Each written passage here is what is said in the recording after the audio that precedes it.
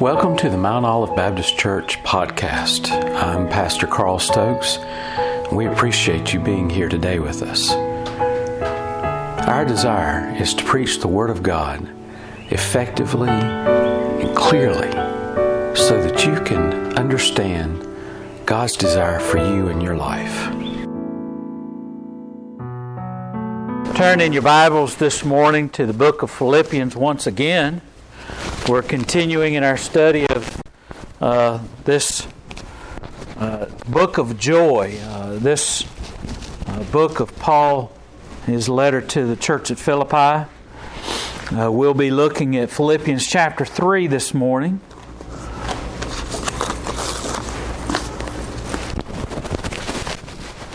Let's join together for prayer. Dear gracious Lord and Father, we thank you that you've blessed us with this privilege of coming together as your people. Lord, we thank you that we have the joy of hearing your word.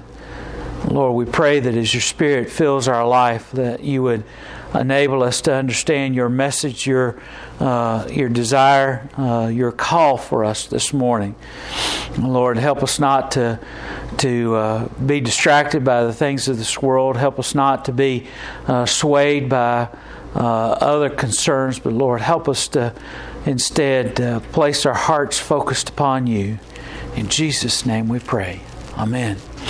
Now, Paul is continuing in his message to the church at Philippi, and I said this is the book of joy. It's joy in Jesus Christ.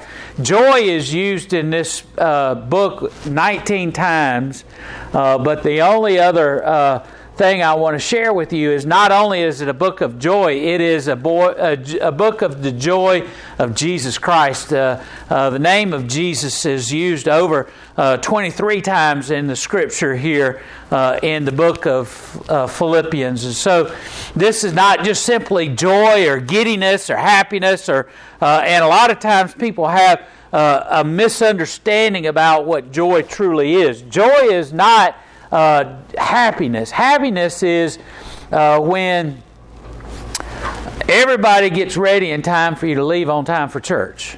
Or happiness is when you get your favorite dessert after having to eat Brussels sprouts with your dinner. Or happiness is being able to see your friends and be able to come together in a way that you haven't been able to for some time. Happiness is coronavirus going away and us getting back to normal life. That's happiness. Joy is a feeling of the elation of being in the presence of God despite what is going on, despite whether or not something good or bad is happening. Joy is a state of mind of our existence in Jesus Christ, regardless of whether or not things are good or bad. Regardless, and boy, hasn't it been a challenge to have joy in the year 2020. I mean, at the beginning of the year, I'm sure all of us thought, boy, this is going to be a unique year, 2020. I remember as a child looking back and thinking, I'll be, and counting up and determining when I would, how old I'd be in the year 2000. I thought that was when, of course, the world was going to come to an end, 2000, because I couldn't conceive of living in a time beyond the 1900s. And now we're in 2000s long enough to where we're at 2020. That's just unheard of, unbelievable. And joy is being able to live in Christ and have a positive, nurturing, good attitude and a good outlook on life despite what is happening. Paul's very familiar with going through periods of time where things are going great, and then all of a sudden he's being driven out of a city. Or he's being stoned for his testimony in Christ Jesus. He's being brought up on charges by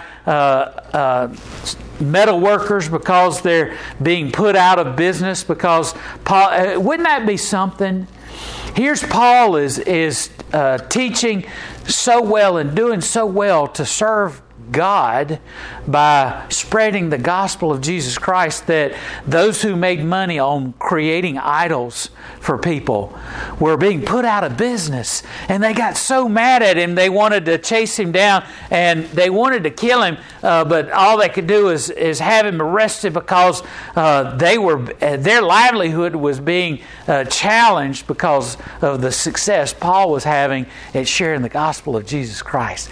Wouldn't that be amazing? To share the gospel of Jesus Christ so well that things like liquor stores in Pelham would have to shut down because there's not enough business, or the jail having to scale back because people weren't committing crimes as much anymore. Wouldn't it be so wonderful if we were sharing the gospel so much that these kind of things that are evidence of the sinfulness of mankind would go away? We would have to scale back the police force because nobody's breaking the law. Wouldn't that be amazing? And that's what Paul was doing. He was sharing the gospel so well, but there were times when he was going through some of the toughest times, and he was seeing his life challenged because of that, and people were questioning his authority. And so Paul is talking about true joy that is in the midst of all those difficult times. And so Paul is sharing with the church at Philippi about this true joy that they can have in Christ Jesus. And he's giving them advice, and he's going over aspects of what it means to have this joy in their life. And Paul repeats himself. You recall last week we looked at the same scripture that we looked at the week before. It wasn't because I didn't have enough time to finish up the sermon the week before. It was because there was so much good in there that we couldn't go on. Well, Paul has so much good in his message for the church at Philippi that Paul repeats himself some because, as any good educator knows, repetition is an important part of learning. We have to repeat it over and over and over again. One of the things that I do at work is I find that if I carry around a slip of paper or a card that has some scripture on it, every once in a while I'll take it out and I'll read that scripture and repeat it over and over and over again, because there's a lot of times where while I'm walking through the plant that I'm walking in areas to get to another area and there's nobody there. So those are great opportunities for me to repeat scripture, and by repeating it over and over again, what happens? What happens, buddy? You recall Scripture in the most important times because you've repeated it over and over again, and you memorize that Scripture. And Paul is trying to help us to understand these key important factors about having a life of joy. And we look at Philippians chapter 3, verse 1. Finally, my brethren, rejoice in the Lord. To write the same things to you, to me indeed is not grievous, but for you it is safe. He says, look, I'm going to go over some material that we've already covered, but it might be a little arduous, it might be a little repetitive, but it's so important for you. He says, beware of dogs and beware of evil workers, beware of concision. For we are the circumcision which worship God in the Spirit and rejoice in Christ Jesus, and have no confidence in the flesh. Though I might also have confidence in the flesh, if any other man thinketh that he hath whereof he might trust in the flesh, I am the more. He says circumcised, and Paul goes through a litany of his resume. He says, I was circumcised the 8th day. I'm the stock of Israel, of the tribe of Benjamin, a Hebrew of Hebrews, as touching the law, a Pharisee, concerning zeal, persecuting the church, touching the righteousness which is in the law, blameless. But what things were gained to me? those I counted loss for Christ. Yea, doubtless, and I count all these things, but loss for the excellency of the knowledge of Jesus Christ, my Lord, for whom I have suffered the loss of all things, and do count them but dung, that I may win Christ, and be found in Him, not having mine own righteousness, which is of the law, but that which is through the faith of Christ, the righteousness which is of God by faith, that I may know Him, and the power of His resurrection, and the fellowship of His sufferings, being made conformed unto His death, or conformable unto His death, if by any means I might attain unto the resurrection of the dead. And so what Paul is saying here is I'm going to repeat a few things because they're worth repeating. It's important for us to understand. And so one of the first things that Paul talks about is the dangers of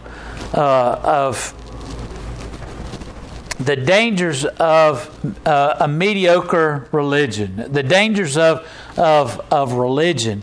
Now, what Paul here is talking about is not as we understand it. Paul is talking about the fact that so many of the people that he's writing to in the church of Philippi are Hebrews, and they understand the importance of all the things that he writes about his background. He says, look, I'm a Hebrew of Hebrews. I was born of the stock of Israel. I'm of the tribe of Benjamin. I'm a Hebrew of Hebrews. And he says not only that concerning the law, he says, I'm a Pharisee. I was circumcised. He says, I had all of the little boxes that needed to be ticked off. He said, I ticked them all. I had them all ticked off. He says, I followed the law stringently. And he says, and what we don't understand is it was vitally important of people in the day of Paul and before to understand their lineage, to understand where these are people that had no country, no land for so long, until God brought them into the promised land. And then after they were there in the promised land, because of their sinful nature and because of their desire to fall away from God, they were being carted off to another place, and they were being drawn away from the promised land because God told them, look, if you don't follow me, if you don't make me your God, I'm going to take this covenant relationship, and I'm going to destroy the things that I've given you. I'm going to take you away from your land. I'm going to cause you to be spread out and dispersed. And so it was important. It was vital for them to be able to discuss their lineage. And one of the things that every good Jewish man would be required to do is to tell who their father was and who their father's father and who their father's father was. And if you could trace all that all the way back to Abraham, people knew you were a serious you were a serious child of Israel. You weren't tainted by being grafted in, having other origins by being part of somebody else that just attached themselves to the Israelites. If you could trace your lineage all the way back to Abraham, you were a Hebrew of Hebrews. And that's what Paul is talking about here. He says, I am serious about that. And Paul is trying to help them to understand it's not important.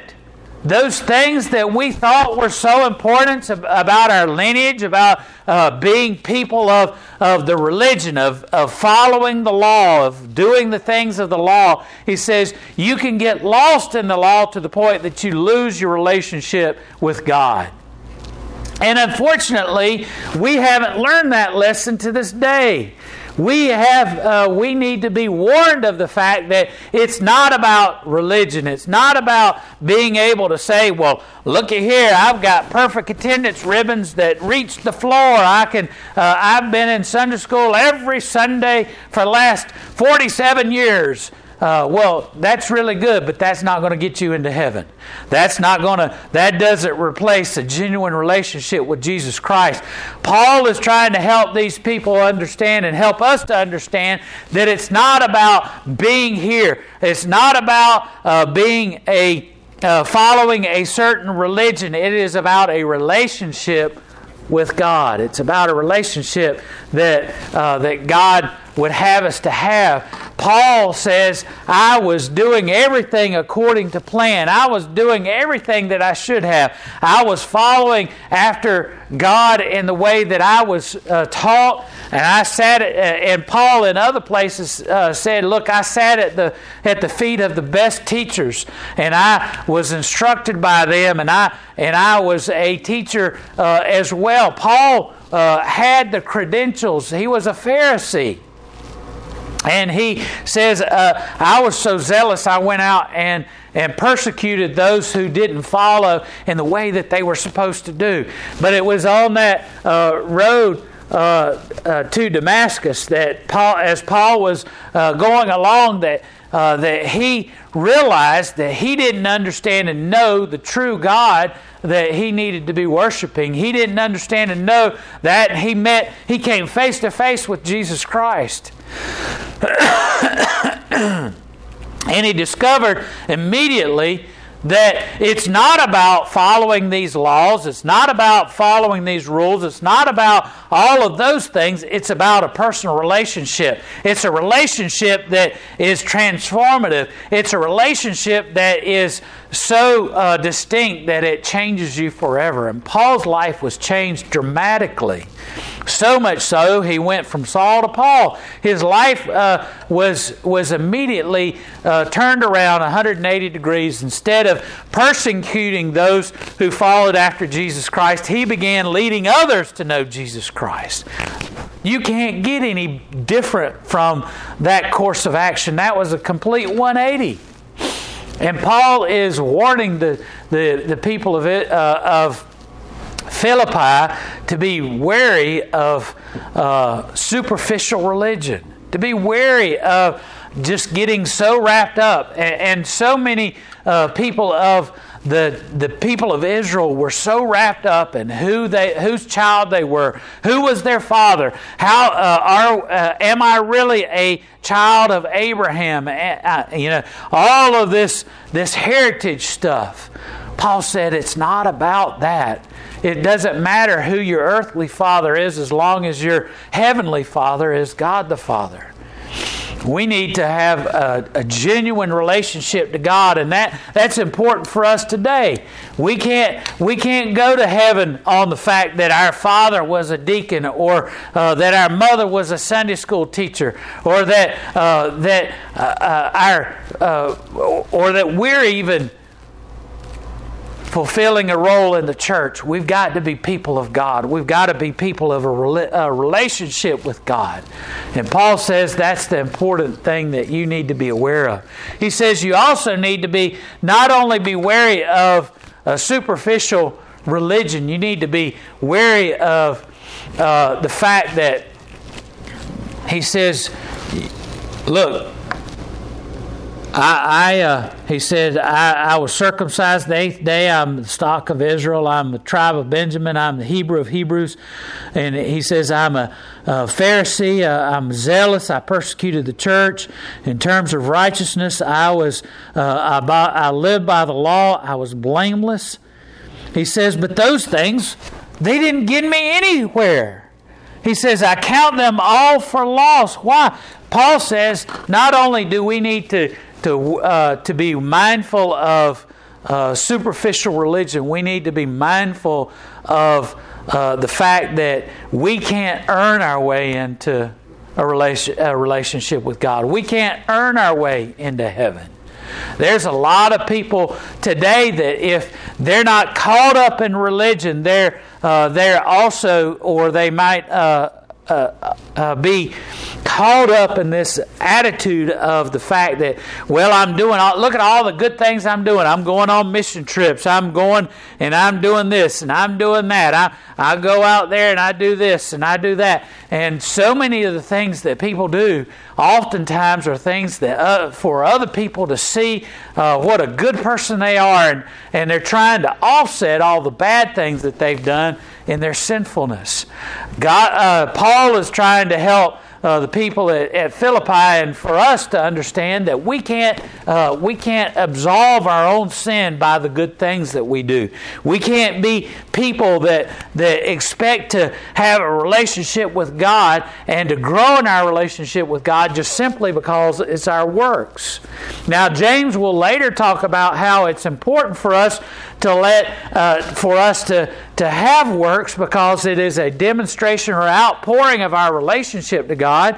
But we have to understand the distinction between what Paul is saying here about saying it's not about the things you do, and what James says is about saying it's important that you do these things. They're not contradicting themselves. Paul is saying you can't earn your way into salvation by doing things. You can't earn your relationship to God or earn your way into heaven by donating so much money to the church or going out here and picking up trash on the side of the road. We're not serving some kind of community service in order to get into heaven. What we need to understand is that we can't work our way into heaven, but we also, as Christians, don't need to use that as an excuse not to do anything for God. The things that we do ought to be an outpouring of our relationship with God, an outpouring of our love for Jesus Christ, an outpouring of the grace and the mercy that God has demonstrated to us, rather than a desire or an effort to try and earn our way into heaven. And so Paul says, look, you can't get into heaven, you can't win your place into the company of Jesus Christ by doing these things. He says, I count them all lost. He says they're like rubbish to me. They're dung. They're useless to me. All those things that I did before, he says, they're of no use to me because I understand and know that I can't gain my relationship with Jesus Christ through the things that I try and attempt to do. It's all in what He did for me. It's all in His mercy. It's all in His grace. It's all in what Jesus Christ did for me. He says, I count them all lost, yea, doubtless, and I count all things but loss for the excellency of the knowledge of Jesus Christ my Lord, for whom I have suffered the loss of all things, and do count them but dung, that I may win Christ. Here's the important thing of what Paul says that we need to do. And be found in Him, not having mine own righteousness, which is of the law, but that which is through the faith in Christ Jesus, the righteousness which is of God by faith. He says, I don't want to be found trying to have my own righteousness by the things that I attempt to do for God. It's important to be nice to other people. It's important to do those good things. He said, but Paul's saying, listen, we can't expect those things to win us into a place in heaven. There's plenty of people to this day who are trying to gain their way into heaven by coming to church, making sure that they're at church every Sunday. You don't get to heaven by coming to church.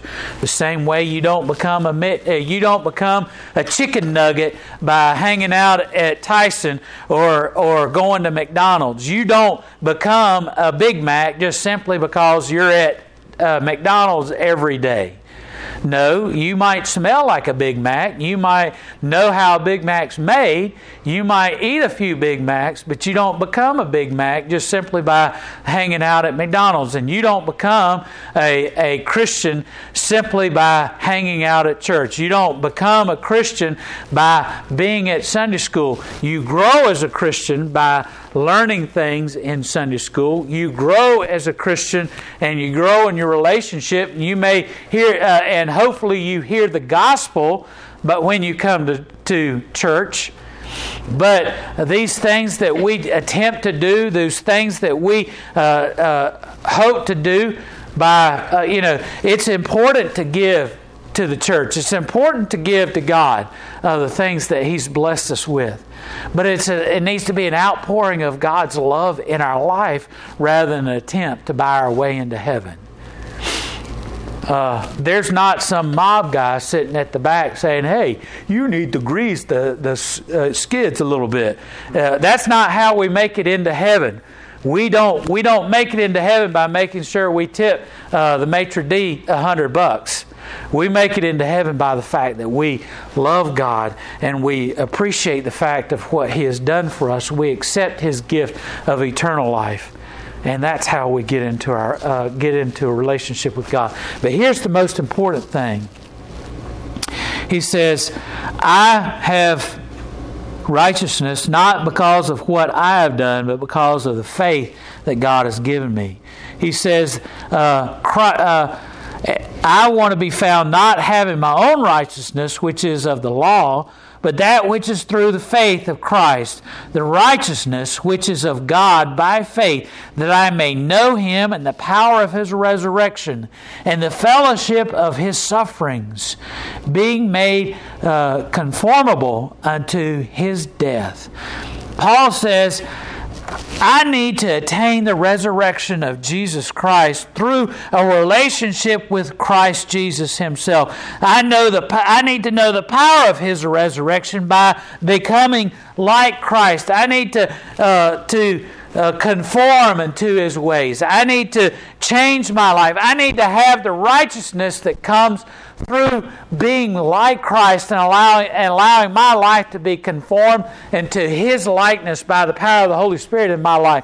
That is the true goal of what it is to be a Christian. That's what true joy comes from, is from having a relationship with Jesus Christ that is a result of conforming ourselves to be like Him. This past week was a milestone time in our history, in that it was the anniversary of the establishment of Ellis Island. And those of you who know about history and about New York understand and know where Ellis Island is. It's near the Statue of Liberty. It is a place in which immigrants came from all over the world into the United States, to immigrate into the United States through that place there in New York. And it was actually opened in the 1800s and became a place in which millions of people passed through on their way to the freedom that's found in the United States. And one of the important aspects of coming through that place there in New York was becoming a part of a new nation.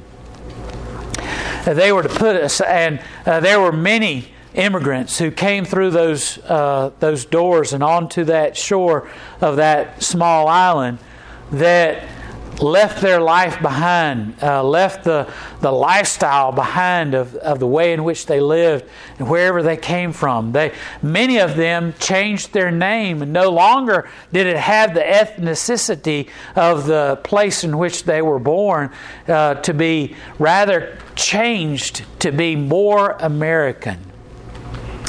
And it was a measure of pride to become a United States citizen and become a part of this nation rather than the nation in which they came from. It's an important aspect of our life when we accept Jesus Christ into our life, to put aside the things of our old life, to put behind us the ways in which we lived before, to set aside the person that we once were, and to be transformed, to be changed by the Spirit of God into a new creation. Old things are passed away, and we are born anew in Christ Jesus. Paul said, I don't want to depend upon my own righteousness, the righteousness that's found in the law, but But I want to be found in the righteousness of Jesus Christ. Not by my works, but by His grace.